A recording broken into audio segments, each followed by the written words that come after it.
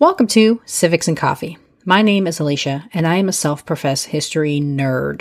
Each week, I'm going to chat about a topic on U.S. history and give you both the highlights and occasionally break down some of the complexities in history and share stories you may not remember learning in high school, all in the time it takes to enjoy a cup of coffee.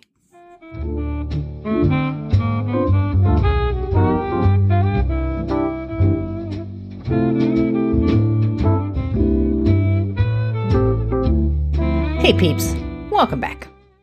This week, I am diving into another listener request. Sam, a longtime supporter and listener of the pod, requested I dive into the history of the California mission system. You can listen to Sam over at Two Songs, One Couple, where she and her husband break down songs and give you the backstory and amazing factoids of the music they chose for each other. We did a collaboration a few months back, so I would highly recommend it if you haven't listened to it already. But getting back to her request. If you've ever visited California, then you may be aware there are a series of missions spread throughout the state, stretching from San Diego to the city of Sonoma. The original structures themselves have long since collapsed and been rebuilt, with only small remnants still viewable. There are a total of 21 missions you can visit and learn more about California and missionary history. I remember when I was in school, the history of the missions was focused on the Franciscan priests and how each outpost was about a day's journey by foot. However, like with most things in history, there is a bit more beneath the surface. So, what was the mission system? Why did it arise? What were its impacts? And why did it end? Grab your cup of coffee, peeps. Let's do this. Before diving into the establishment of missions, let's first dive into when and how Europeans came across the California shores. Spanish travelers initially found their way to the California coast in the 16th century, circa the 1530s. While Spanish explorers saw the potential in securing their place along the rocky shores of the territory, the Crown had neither the finances nor overwhelming desire to commit themselves to developing the land, and therefore left the area basically untouched for over 100 years. The interest in further exploring the mountainous coast came back around toward the late 1600s, but one major problem still remained: just who would be sent in to develop and establish Spanish communities. And this is where the highly influential organization known as the Jesuits come into play.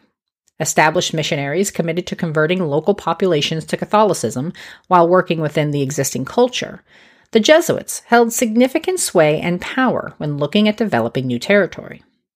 Originally, the Spanish government tried to convince Jesuit priests to take up the cause, offering a sum of 40,000 pesos per year for their efforts. This offer was initially rejected as the Jesuit order felt the payment insufficient given the landscape and lack of population of California. However, two priests, Eusebio Francisco Kino and Juan Maria de Salvatierra, later became interested in further exploring the territory and expanding their missionaries west. While Spain wanted a blended secular society, the Jesuits were committed to their model. As historian Kevin Starr noted in his overview of California, the priests were more interested in, quote, Jesuit-controlled communities, oriented toward and staffed by Native Americans, with only a minimal presence of secular soldiers or colonists, end quote. After much back and forth, the priests were given permission to move into Baja California, and they erected the first mission community in 1697.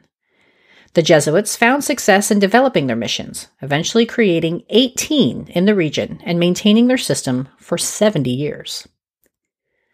All that changed by 1765 as Spain became convinced the Jesuits held too much power, and the desire to expand Spanish rule took priority. The Spanish government began seizing Jesuit holdings and banning them from the territory. But just as the Jesuits were banished, the Franciscans moved in, ready to further the mission of colonizing the California territory and, quote-unquote, civilize the savages indigenous to the area. Whereas the Jesuits often worked within established cultures of the people they sought to convert, the Franciscans had a much different approach and opinion of the people they worked to baptize under God. It is the Franciscan established missions that are preserved today and what most of us learned about in school. In the Franciscan model, the purpose of the mission system, in theory, was to provide a chance for conversion and education for the locals with the intent to eventually assist the native population with integrating into a secularized society, allowing the missionaries to move on and establish new posts further inland or up the coast. The land where the missions were built would be transferred to the native population to work and earn a living, further supporting the supposed need to teach them the skills of brickmaking and plowing. In practice, the missionaries never left, arguing the local population was never quite ready to live on their own. Of those who did successfully convert, often referred to as neophytes or mission Indians, few were given this promised land, and even fewer found success at working their plots. In Southern California, where the mission system originated, the native population was composed of several tribes such as the Kumeyaay and Serrano, who had, for generations, worshipped and honored their own set of gods and deities. To entice the first Americans, the Franciscan priests promoted their trading ability, often offering beads and food to gain the interest of the locals. This act of coercion worked given the environmental upheaval brought on by Spanish settlement, which upset the local community's balance with their surroundings. Given the exploitation of local materials and plant life, many of the resources indigenous communities relied on for centuries became less reliable, and the guarantee of a consistent food source acted as a carrot to get locals to participate in the mission system. The first mission founded under the Franciscans was San Diego de Alcala, established by the famed father Junipero Serra on July 16, 1769. Like the Jesuits, the Franciscans wanted to convert as many as possible. But unlike the Jesuits, the Franciscans were disinterested in allowing the local tribal members to maintain their own culture and way of life. As I mentioned previously, part of their religious training included learning the tasks and trades required for future integration into the European model of living. This meant teaching them skills such as farming, weaving, carpentry, and leatherworking, among other touted useful tools, that would increase their ability to become a quote-unquote productive member of the local society. This approach, of course, failed to take into consideration that the local population managed to survive without said skills for generations. Once baptized within the mission, the local tribespeople were expected to stay within the community and work in exchange for their religious education. Though local tribal members were lured with the offer of trade and food, once they were inside the mission, they were not allowed to leave and had to live in a manner deemed acceptable by the priests who oversaw the mission. And while some went into the system initially by choice, this wasn't always the case, and many were taken by Spanish soldiers. From historian Kevin Starr, the local indigenous population was, quote, being forced from their homelands, brought into the mission system, frequently against their will, and treated as children not yet possessed of full adulthood, end quote. To ensure the native population lived in a manner deemed acceptable by the priests, the missions were separate and distinct communities, sectioned off from local tribal villages. The priests often promoted intermarrying between the tribes, blending cultures and creating further separation between indigenous Americans and their historic experiences. Indigenous women were at an especially high risk for exploitation, often falling victim to sexual assault by Spanish soldiers, who also carried with them venereal diseases. And speaking of disease, the forced tight living quarters served as a perfect breeding ground for airborne illnesses and diseases the indigenous Americans had no natural immunity to, leading to the death of thousands of first Americans, only further eroding the preservation of indigenous culture. All of this contributed to a sustained resistance to this forced method of living. Local tribesmen often attacked the missions, burning the buildings to the ground. Serra's first mission, dedicated in 1769, made it only a year before it was attacked by locals and burned down. The native population actively and sometimes violently resisted this encroachment onto their way of life, and some priests were murdered as a result. In 1775, a group of local First Americans attacked the Mission San Diego, killing the priest on site, Father Luis Jaime. Despite the consistent and often forceful pushback to the establishment of these communities, Franciscan priests continued their efforts to further colonize the California territory, slowly moving up the coast and establishing new missions about 30 miles, or a day's journey, apart. Over a 54-year period, 21 missions were established throughout California, with the final mission established on July 4th, 1823, in what is today known as the city of Sonoma. So, why did the missions suddenly stop midway through the state? Well, in 1821, Mexico was at war with Spain for control over their territory and successfully gained their independence. And unlike Spain, Mexico was not interested in continuing the practice of conversion via the mission system, and supported the idea of creating secularized societies, shaping their government into a republic to emulate the United States.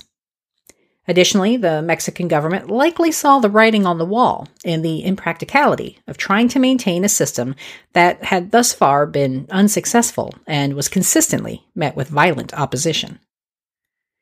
In 1833, Mexico passed legislation ending the mission system and ordered the land distributed to, quote, Hispanicized Indians, end quote, and new entrants to the territory. The secularization efforts began in earnest in 1834, and it took Mexico just a few years to meet their goal, with the final mission being completed in 1836. And as for that land distribution, well, I don't think I have to tell you that the indigenous Americans who were supposed to inherit their promised land rarely saw this commitment fulfilled. As is often the case throughout history, some less than scrupulous individuals undercut the Mexican government's plans by securing ownership to the land grants and made off with nearly 10 million acres, half of which was supposed to be designated for the support of the indigenous population who had been forced to live within the mission walls and work the land. The desire for land within the California territory only exploded under the nationalist sentiment of manifest destiny, culminating in the Mexican-American War in 1846, where California and several other soon-to-be states were secured with the signing of the Treaty of Guadalupe Hidalgo.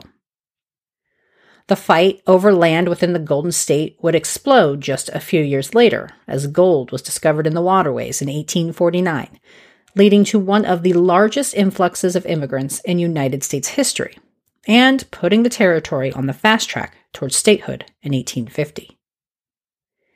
The mission system lasted from 1769 to 1834, and according to the meticulous church records kept by the priests, nearly 90,000 baptisms and over 24,000 marriages took place throughout its short history.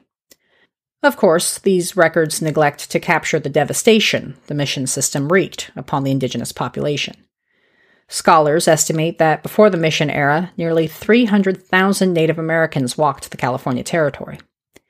By 1834, only an estimated 20,000 individuals remained. As the missions were abandoned, the buildings quickly fell into disrepair and deteriorated rapidly. Neglect, combined with damage from natural disasters, led to the destruction of the adobe-based buildings. So, if the system was terminated and the buildings destroyed, why are the missions such a consistent presence in California history? After California became a part of the United States, a sense of romanticism about the mission era prompted several individuals to raise money to restore the buildings, and a newfound focus on preserving California history and its landmarks spread. In 1895, the Landmarks Club was established in Los Angeles. Their focus was historic preservation, and they began with the missions. Though a brief span in history, the impact of the mission system continues to be felt in California today. Many of the highways that run throughout the southern half of the state match the trails navigated by the indigenous and later the Spanish priests as they developed their mission communities. And throughout the state, the influence of Spanish architecture, art, and language is palpable.